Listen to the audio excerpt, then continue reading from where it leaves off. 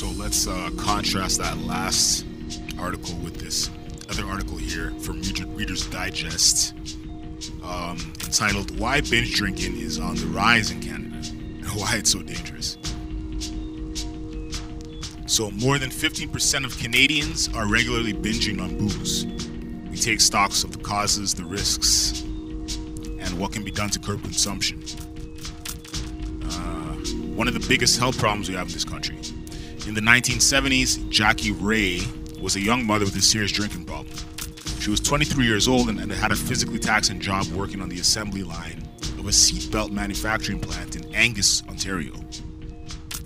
She came from an East Coast family and had always drunk heavy. By her own account, she'd been a binge drinker since 18.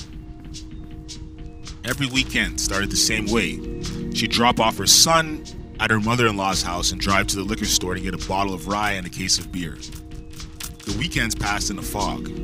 She would arrive, hungover and weary, on her mother-in-law's doorstep to pick up her son on Monday nights. After nearly a decade of binge drinking, Ray quit cold turkey in 1979, but she's been paying the health costs for nearly 4 decades. She suffered from anxiety and depression into her 40s. And like many people who drink dangerously, Ray developed type 2 diabetes, which the 67-year-old will live with for the rest of her life. According to global health guidelines, to qualify as a binge drinker, a man has to imbibe 5 or more drinks over a couple of hours and a woman 4 or more. If that sounds high, consider that 2 pints of beer put a female drinker just under that threshold.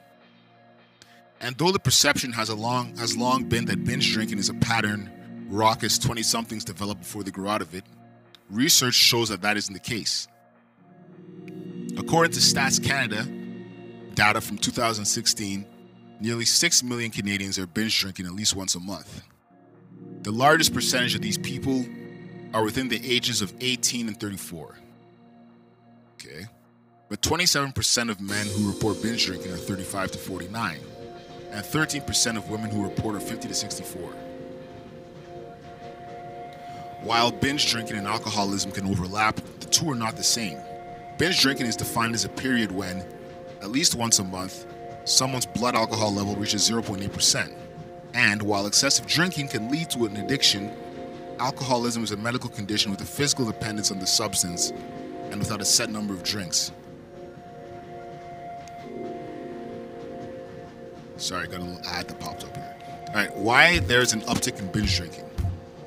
Rates of binge drinking are rising so steadily in the US that the authors of a comprehensive 2017 study called it a public health crisis. Around the world, women are binge drinking more and more heavily.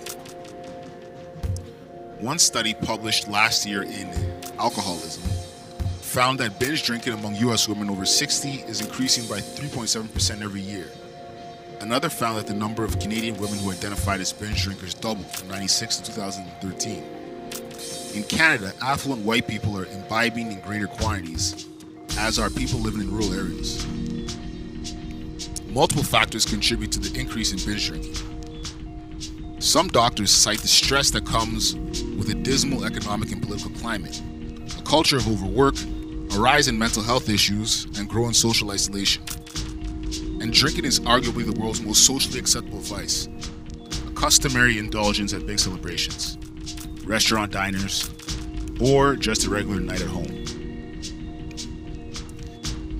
As drinking becomes not only a way to make merry, but a way to cope with stress, it has been increasingly linked to parenthood. Terms like grown-up grape juice, mommy drinking, and using wine to cope with the wine glibly offer parents permission to soothe the burn of sleep deprivation and anxiety with alcohol.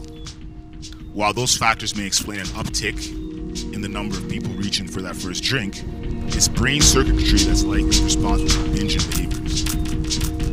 A drink puts stress on cells in the brain's extended amygdala, and those cells release a stress hormone called corticotropin releasing factor, which fires up the brain's ventral tegmental area neurons.